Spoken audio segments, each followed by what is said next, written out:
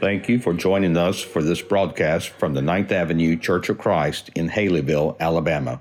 We hope that you will subscribe. I want us to jump into Matthew chapter 3 tonight, Matthew chapter 3. And I want us to just look at a time in Jesus' life that some stuff kind of happened. And I want to make some observations about it. You know, we're not really going to have anything big and groundbreaking tonight. No big like 3 points in a poem as some preachers have and I have sometimes. We're just going to look at scripture. We're going to pull some things from the Word of God for a few minutes, and then the lesson will be yours. But we start in chapter 3. In verse 13, this is the baptism of Jesus. Then Jesus came from Galilee to the Jordan to be baptized by John. John tried to deter him, saying, I need to be baptized by you, and do you come to me? Jesus replied, let it be so now. It is proper for us to do this to fulfill all righteousness. Then John consented. As soon as Jesus was baptized, he went up out of the water. At that moment, heaven was open, and he saw the Spirit of God descending like a dove and aligning on him. And a voice from heaven said, this is my son, whom I love. With him I am well pleased. Let's stop right there for a second. Let's just make some observations.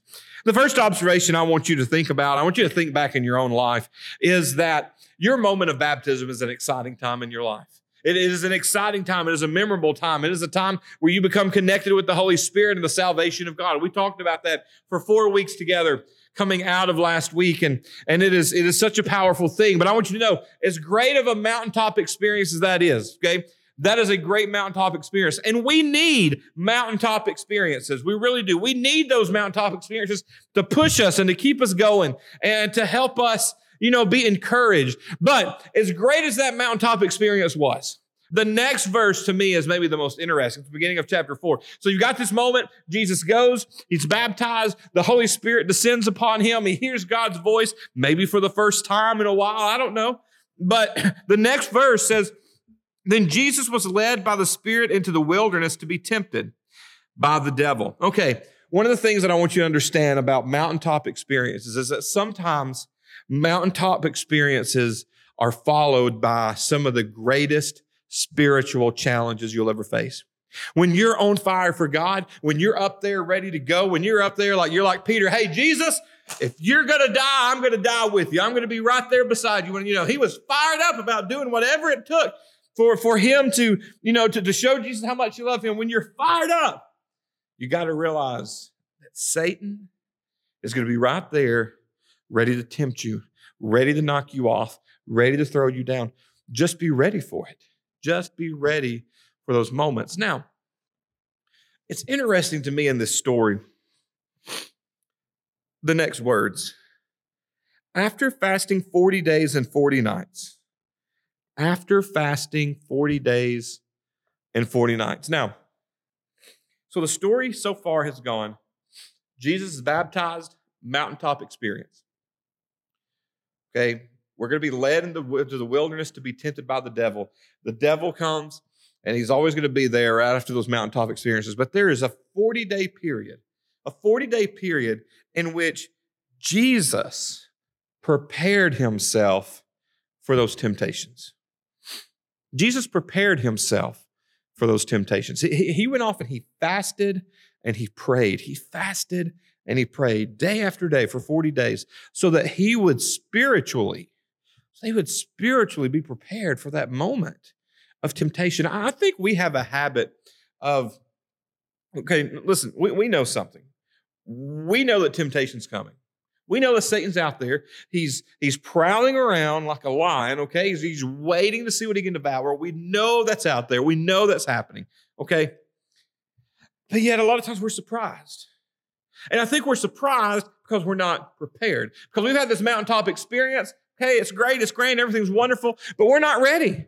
We're not ready for that. We've not prepared for that moment. And I think what Jesus shows us here, it is so important that in good times, in mountaintop experience times, in times that we're not being tested, hey, we're in this blessing time, okay? Maybe you're in a time of blessing. In that time of blessing, you also need to be preparing yourself through study, through prayer, through fellowship, okay, through fasting. You need to be preparing yourself for that moment where Satan's going to say, okay, you're next. You're next. I'm coming for you next. You're my next target. You need to prepare for that. It's like I've talked about the analogy of racing, athletics. You don't run a marathon tomorrow if you've never done it before. You work up and you build to that. Olympic medalists, the Olympic gold medalists who run, or any of them, they don't just start that day. It's not the first time they've done it. They have practiced and they are prepared for that moment so that they can perform to the best of their ability when it really matters, when it really counts. And as Christians, we need to be the same way in our journey, in our fight with Satan. We need to be preparing. We need to be sharpening our sword, okay? We need to be sharpening our sword. We need to make sure our armor fits. We need to make sure we're ready to go so that in that moment, when Satan pounces, we're ready. And Jesus was ready. I truly believe that those 40 days prepared Jesus in a way that he was not prepared for. Right after that mountaintop experience, he spent 40 days really just grounding himself in God, so that when that moment came with Satan, he was prepared. And then the moment came, okay? Then the moment came, and it was a struggle, all right? Let's keep going. After 40 days and 40 nights of fasting, it says he was hungry. I think that's the biggest understatement in all the Bible, but we'll go back to that some other time. The tempter came to him and said, "If you are the Son of God, tell these stones to become bread." Jesus answered, "It is written, man shall not live on bread alone, but every word that comes from the mouth of God." Then the devil took him to the holy city and had him stand on the highest point of the temple. "If you are the Son of God," he said, "throw yourself down. For it is written, he will command his angels concerning you, and they will lift you up in their hands so that you do not strike your foot against a stone." Jesus answered him, "It's also written, do not put the Lord your God to the test." Again, the devil took him to a very high mountain and showed him all the kingdoms of the world and their splendor. "All this I will give you," he said, "if you will bow down and worship me." Jesus said to him, "Away from me, Satan, for it is written, worship the Lord your God and serve him only." The devil left him, and the angels came and attended to him. Now, that last verse there, it's almost sometimes a throwaway verse, okay? And a throwaway verse is that verse at the end of a story that doesn't seem to have a lot of impact. But I want to talk to you about the impact. The impact to me is Jesus was drained. Jesus had been preparing, and then he had the battle. He was face to face with Satan. He overcame. Okay, to me, once he overcame Satan at this moment, game over. This was Satan's biggest punches. Game over. He was going to defeat Satan after this. Satan came and gave him all face to face. David and Goliath, bam, bam, bam. It was a heavyweight battle. Jesus won. But those spiritual battles can be exhausting. Spiritual battles can be exhausting. You see, spiritual battles not only are exhausting, I think, mentally and emotionally, but they're exhausting physically. Okay, they're exhausting in a spiritual way that even goes further than just the regular exhaustion that we may face. And at this point, Jesus needed to be ministered to. Jesus needed to be ministered to. And it's important for us as children of God, after we've had those challenging moments, that we allow ourselves to be ministered to. It's okay when you're going through difficult times and say, "Hey, look, I need help. I need someone to minister to me. I need someone to encourage me. I need someone to fill me back up, to feed me, to help me feel full once again." We have that ability in the family of God to be that for each other. But now, a lot of people would, once they're worn out and tired, they just quit. They're done. "I fought the battle. It's over. What do I do next? I rest and I relax." That's not what Jesus did. It's not what Jesus did at all. When Jesus heard that John had been put in prison, we're in verse 12 now of chapter 4, he withdrew to Galilee. Leaving Nazareth, he went and lived in Capernaum, which was by the lake in the area of Zebulun and Naphtali, to fulfill what had been said to the prophet Isaiah, "The land of Zebulun and Naphtali, the way of the great sea beyond the Jordan, Galilee of the Gentiles, the people living in darkness have seen great light, and those living in the land of the shadow of death, a light has dawned." Now listen to this. From that time on, Jesus began to preach, "Repent, for the kingdom of heaven has come near."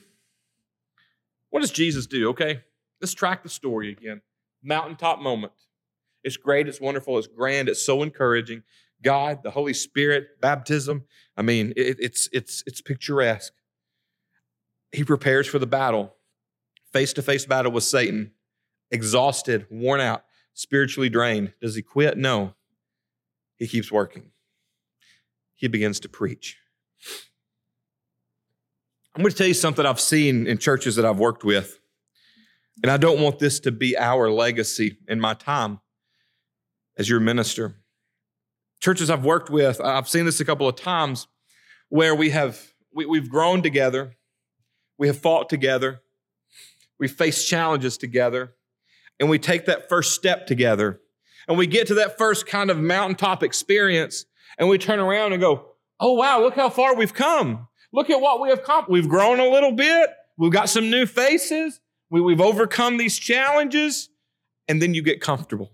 They get comfortable. They sit there and they don't want to keep going because they look back and they go, look at what we've never done this before.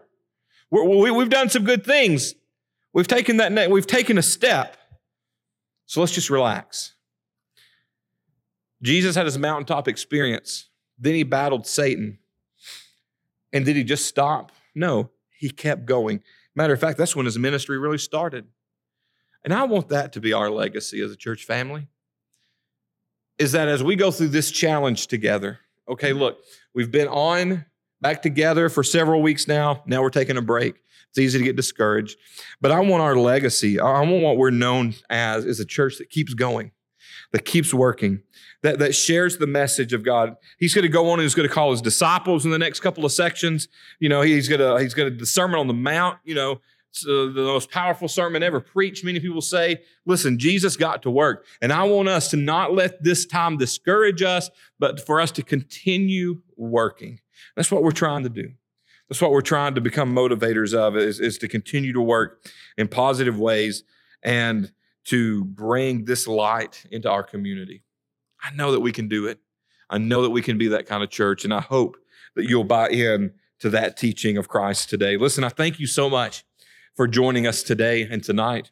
It's encouraging to know that even though we're not together here, that the work of the church goes on, that we're still busy doing things. And I hope in a couple of weeks that this is all behind us and we get back together again and try to keep moving forward. But thank you for your time tonight. If you need anything this week, please call the office.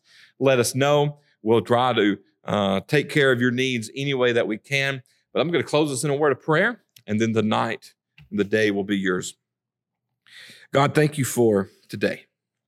Thank you for the opportunity to share communion with one another, to share in song with one another, to share in spirit with one another. And we pray that we've been strengthened, that our bonds in you have grown. And ultimately, as we grow in you, we grow together. God, I pray for those of our family who are sick.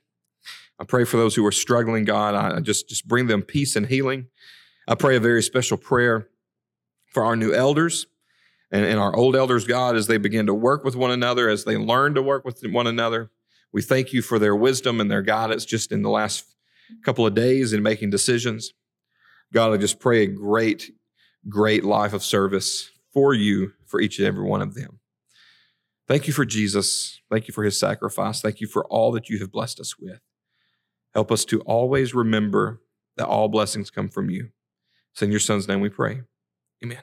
There is a God. There is a God. He is alive. He is alive. And we live. And we survive. And we survive from dust our God. Created man. He is a God. If this program has been beneficial to you, please consider subscribing on YouTube, Apple Podcast, or your favorite podcast provider. Also, we'd love for you to leave us a 5-star review, which will greatly assist us in getting the message of God's love and salvation to others.